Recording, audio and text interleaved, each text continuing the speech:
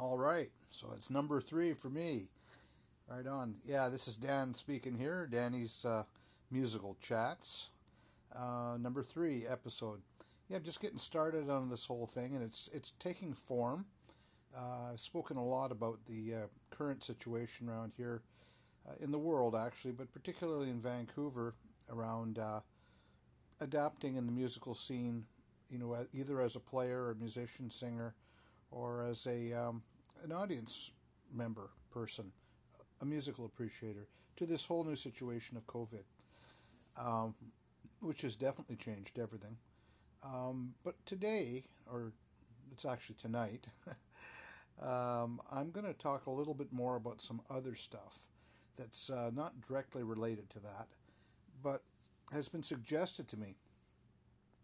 I was talking to my friend Shona Ellis, who's a good friend of mine, who is also quite a supporter of the music and the arts community in Vancouver. And she said, you know, she's known me for quite a few years in bands and socially, and we've had many conversations, and she's observed that I have quite a long history in music, having started many, many years ago when I was just a teenager.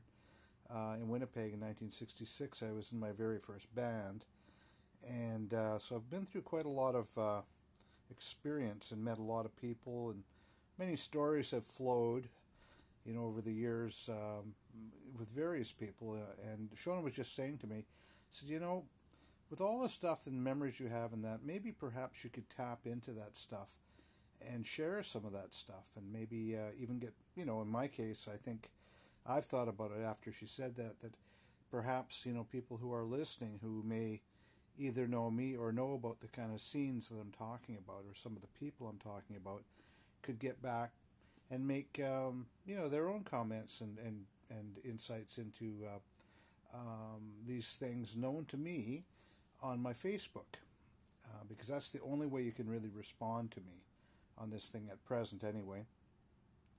So I'll give you my Facebook. It's Daniel Joseph Casavant, Casavant.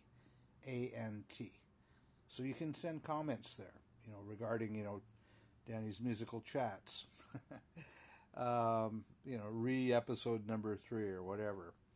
Anyway, what I'd like to talk about is how I came to Vancouver today. I'm going to talk about that.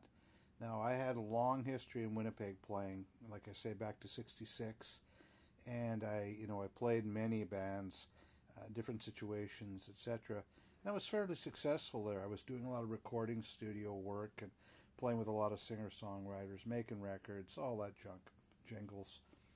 But I made a couple of trips out here, starting around 1980. I came out because, well, various reasons, personal reasons. My mom was out here, you know, personal relationships, people I knew. But it was really just as a break, as a holiday, and I came out a couple of times and spent time. But in that time, though, I went down on several occasions down to Gastown, and I was just blown away by the scene. Anybody who's lived in Vancouver, who goes back to that time period, who was going out and hanging out, will remember how incredibly vibrant Gastown was in terms of music and nightlife. There was places like the Spinning Wheel, the Anchor, you know, the Town Pump, you know, the Savoy. It went on and on. You know, there was just so many different places you could go, and I'd never really seen this.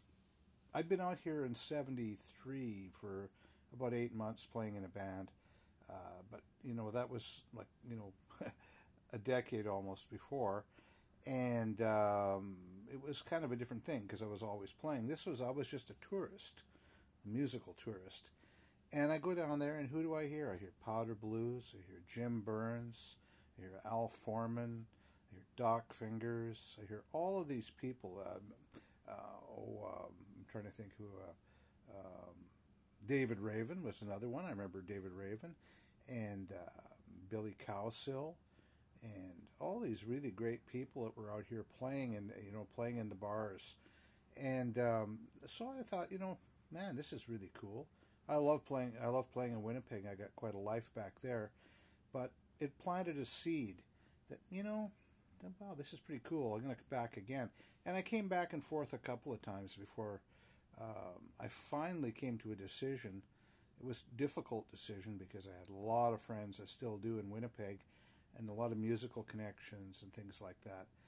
But I guess I was young enough at that point. I think I was around 30, 31 years old when I was starting to think like this, that I got the itch that, what, I think I could hang in this city. I think I could come out here and do some playing. And I had done a little bit of jamming even before I'd even really moved here. So I had a little bit of a taste, and there was a few people I knew out here. Were at Winnipeggers and people from Edmonton. Uh, Sat in down at the Anchor down in Gastown a bit with Chris Norquist and Doc Fingers and those guys. So I had a taste, and I made the decision to come out.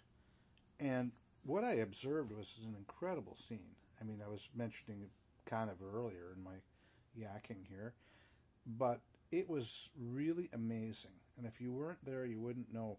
Apparently, it had even been stronger before I moved out, or it was really strong in the latter 70s. And it went on and on and on and on. It definitely changed, and that's going to be part of what I'm talking about here as to how things went. Um, I moved here permanently in '83, even though I did go back and do the odd gig in Winnipeg.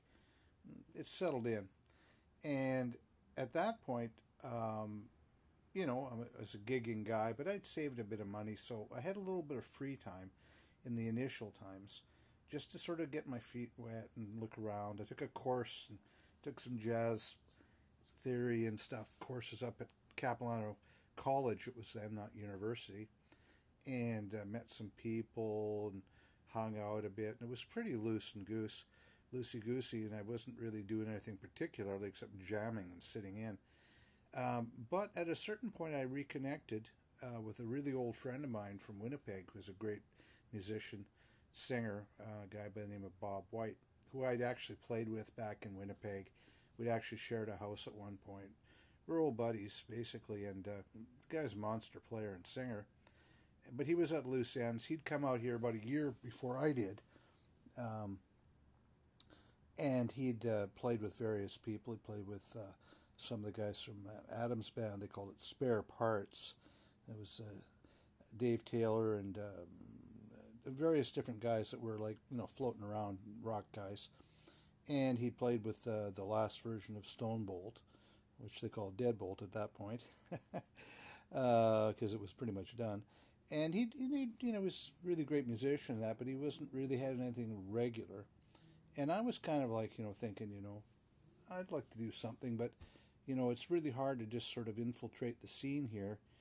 Maybe we'll just start playing a bit together. Bob and I decided we would play. It happened kind of weirdly, actually. I'd gotten to be friends with Linda Kidder, whose name in those days I think was Linda Hunt. Was her original name, and was a great singer, sang with K.D. Lang later, and amazing, just a great person too. And a guy named Dan Smith, who was just a killer guitar player. He'd been in a group called Six Cylinder, which is one of the first bands I heard when I came out here to listen, and around 80 or so. Anyway, we were friends, and it turned out that Dan and Linda had a duo.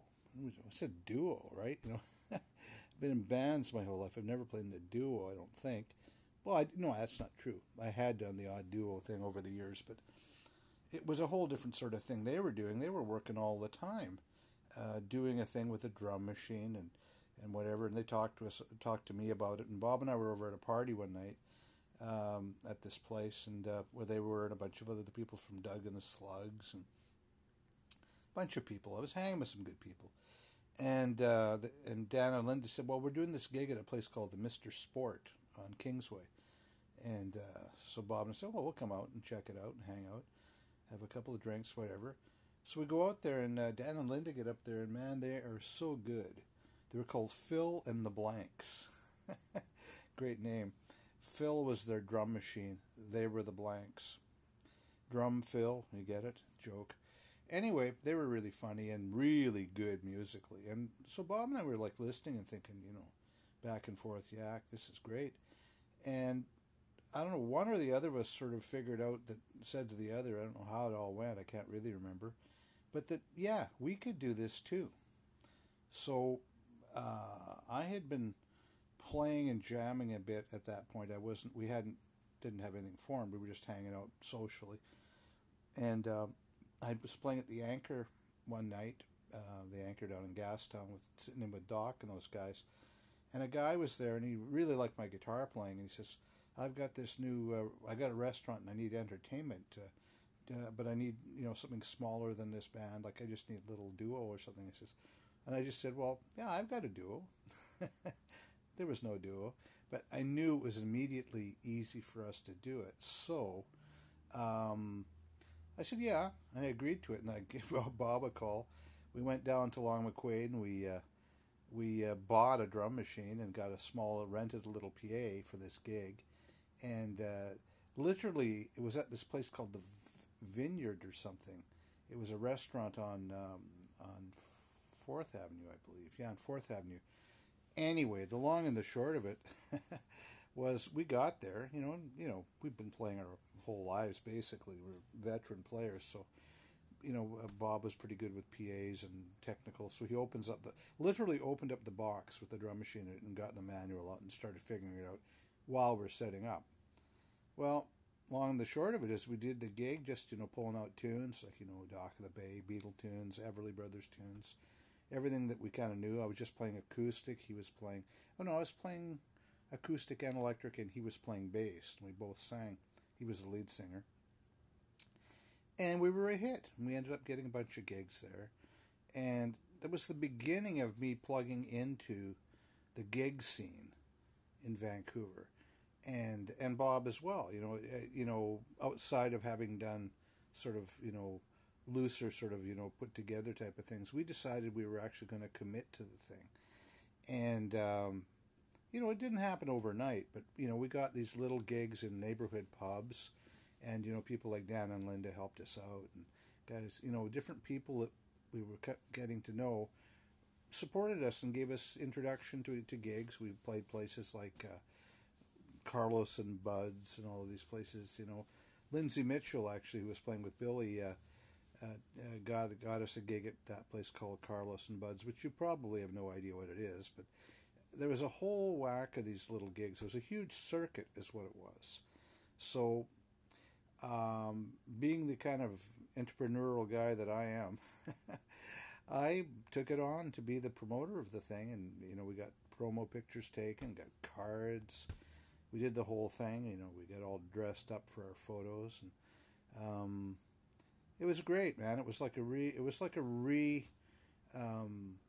restart of sorts, after having been quite established in another city and really being just a small fish, but one that people recognized that, me and Bob could do it. We were all right. We could do it, and we were very good together. And it's something I'll always remember. We ended up playing from 83 basically till 90.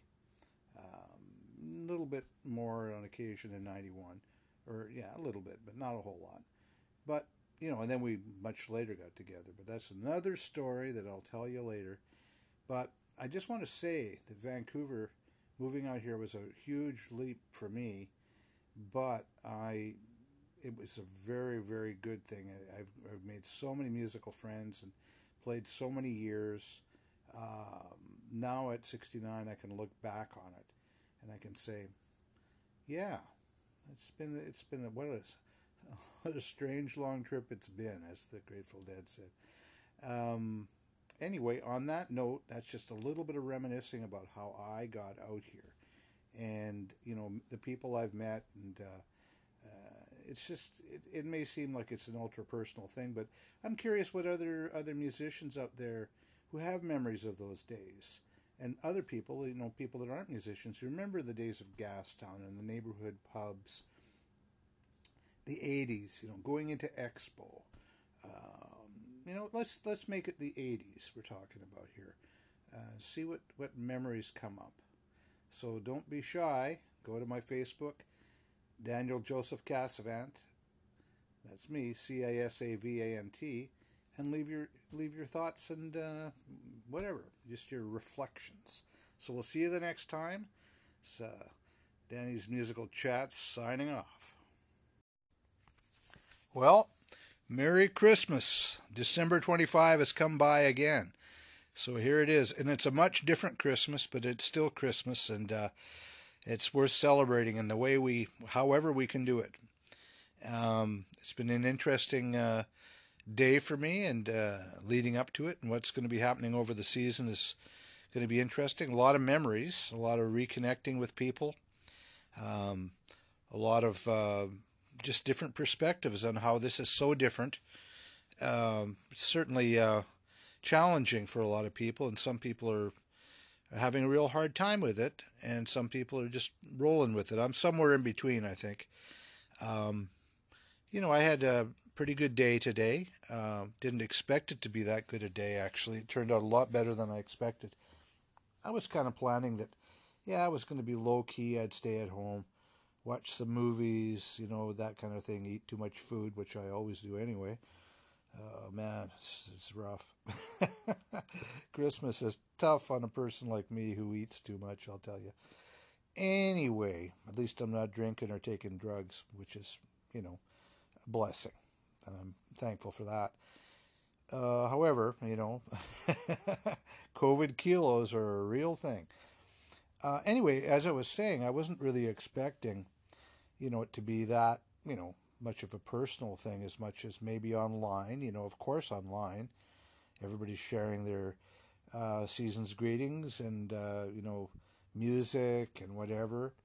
As a matter of fact, I just finished doing a thing with my really good friend Ken Stewart, who I've done some recording with in the past. And we haven't for quite a while, actually. But he decided that he wanted to do something for Christmas. He wanted to record something. And about a week or so ago, he sent me a recording of him playing on his acoustic, on his Taylor acoustic, Have Yourself a Merry Little Christmas. But just the chord changes, and a beautiful fingerstyle thing. And he asked me if I was interested in maybe playing the melody and embellishing and playing the top of the thing. And earlier this week, I figured, you know what? I think I could do that. So I said, yeah. And it turned out pretty good. Actually, it turned out really good. It has its little bits of challenge. I did it in that method I've been doing with my work I've been doing with Dana Honey, which is doing all of the old 60s tunes that I've been doing.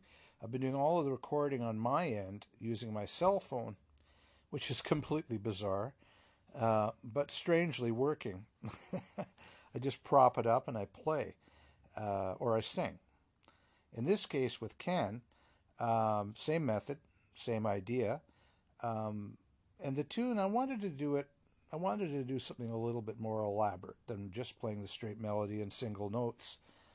But I figured, you know what, with short time here and working out the kind of thing I want to work out, this might be kind of like almost impossible for me to pull off.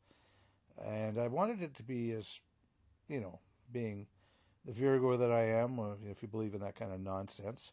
I'm not a perfectionist, but I am a little bit, picky. Which is a guitar player should be picky, I guess. Anyway, what I did is I did it phrase by phrase and worked on it so that it was executed pretty much perfectly. And, I did my best. It's not perfect, but I did my best. And then, sent those individual things with the numbers, where it was and how long, whatever, all that stuff to Ken.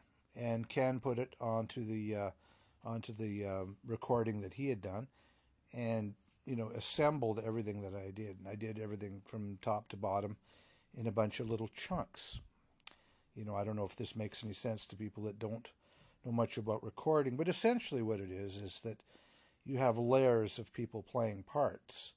It's not like you all play together at one time. One person does a part, and another person does a part on top of that, etc. In this case, only two people, me and Ken.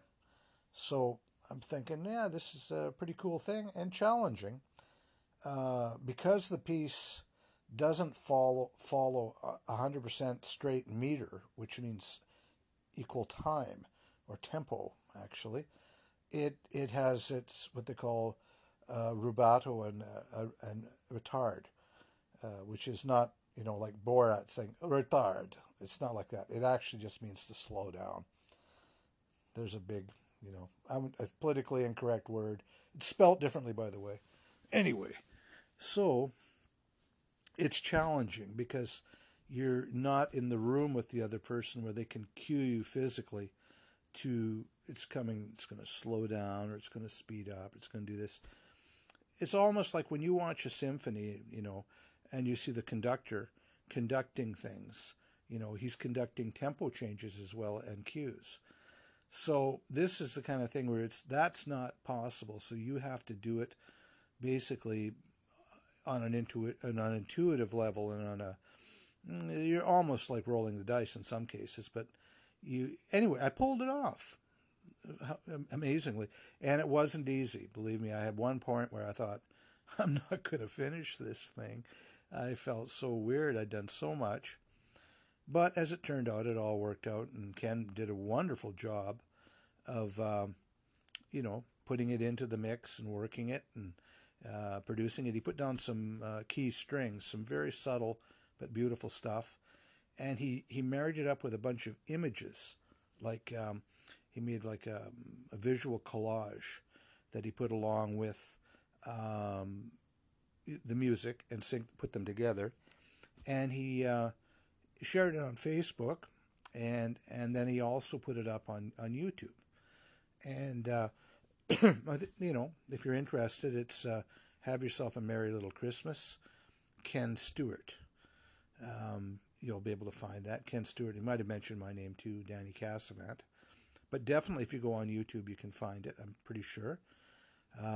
Pretty pleased with it, and people have really enjoyed it. So that was part of my Christmas experience, a big part, and it connects you up with people, and you put it up on there, and you make your thoughts. During COVID, the thing about this Christmas being so different is that, if you are towing the line, which you should, you're not going out, you're not going to parties, you're not hanging out with large groups of people, not like we did, in the past. I mean, Christmas for me has never been like, I don't have any kids, but I got my brother, and I got some really great friends, and my great friends will put on, parties. They're quite civilized parties, so they're not like, shit-faced drunk parties, which I have no time for. They're really beautiful gatherings of people that have happened every year. Unfortunately, this year, that's just not possible. So, it being not possible, we find other ways, right? And other ways are using, even what I'm doing right now, doing my podcast, which I do anyway. I'm celebrating Christmas, and I'm putting out all my best to everybody who happens to be listening. That Merry Christmas, Happy New Year, a hopeful New Year. It's these are hard times, and they're going to be hard times for quite some time. We know that. But now's the time to sort of be, let your hearts be light, like my friend Ronnie Jones says. Let your hearts be light. I like that.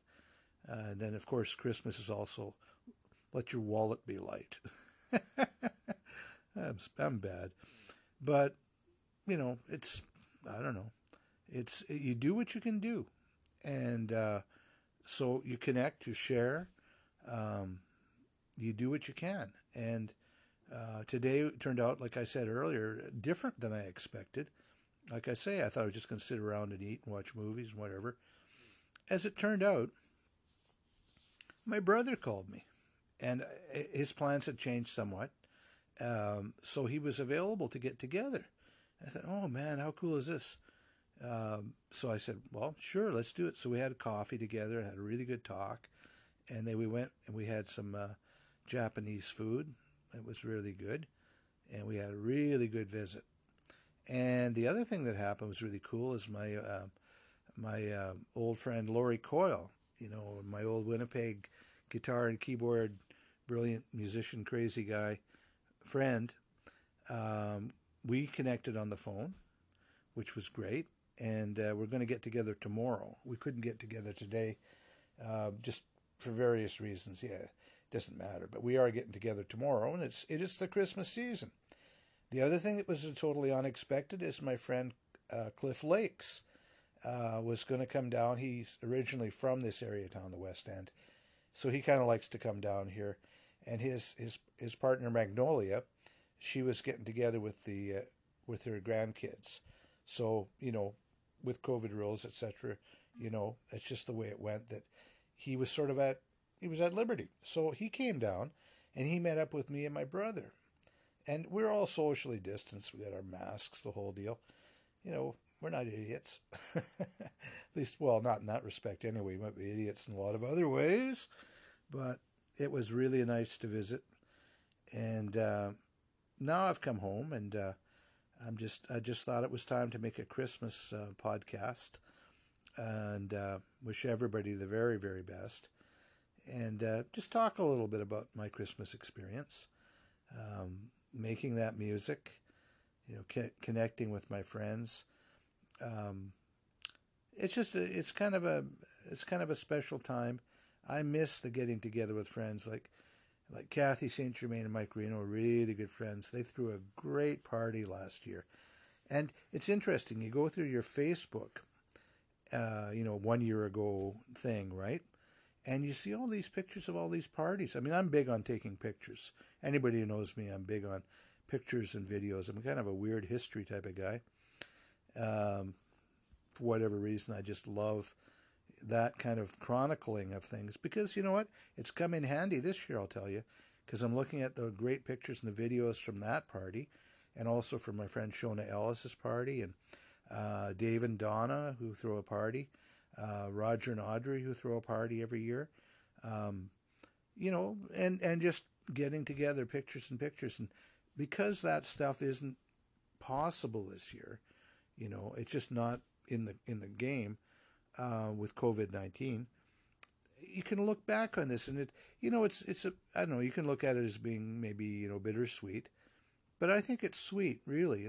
Emphasis on the sweet, because it makes you realize that these people, they're part of your life, and you connect with them on Facebook, or you make a phone call, or you send an email, or you share a tune, whatever you do. We can't do it in person. It's just the way it goes. It's sad, but true. So what do? You revisit some of the past. You get a kick out of looking at these pictures and everybody together. And you think about, well, what can I do this year? How can I do it this year? And so I'm spending a fair amount of my time, well, just thinking about who those people are, and sending them messages, and and they're sending me messages back. So it's strange, it's a difficult time of the year in general, particularly if you tend to not be as connected with people. If you don't have, well, not that so much that, but if say you don't have direct family, like I've got my brother, and that's my family. I don't have mom and dad. I don't have a wife and kids. All of that stuff. I'm nobody's grandpa or nobody's uncle. So it's always a little bit melancholy for me every Christmas. But the thing that offsets it is the friendships and the extended family of my friends. And so that's, always a thing that is really cool. I might sometimes not feel like being that social, but I always drag myself up. I take a shower, shave, get myself looking half decent. Um, this is my historical thing. Or in the days when I was playing all the time, there was always playing the Christmas parties, and doing the gigs, and the New Year's Eve gig, all of that. So the Christmas parties you'd play.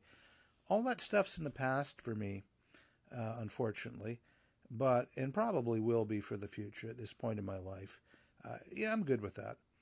But I guess what I'm saying is I do my very best this season, and I would hope that everybody will do their best to sort of be together in a different way.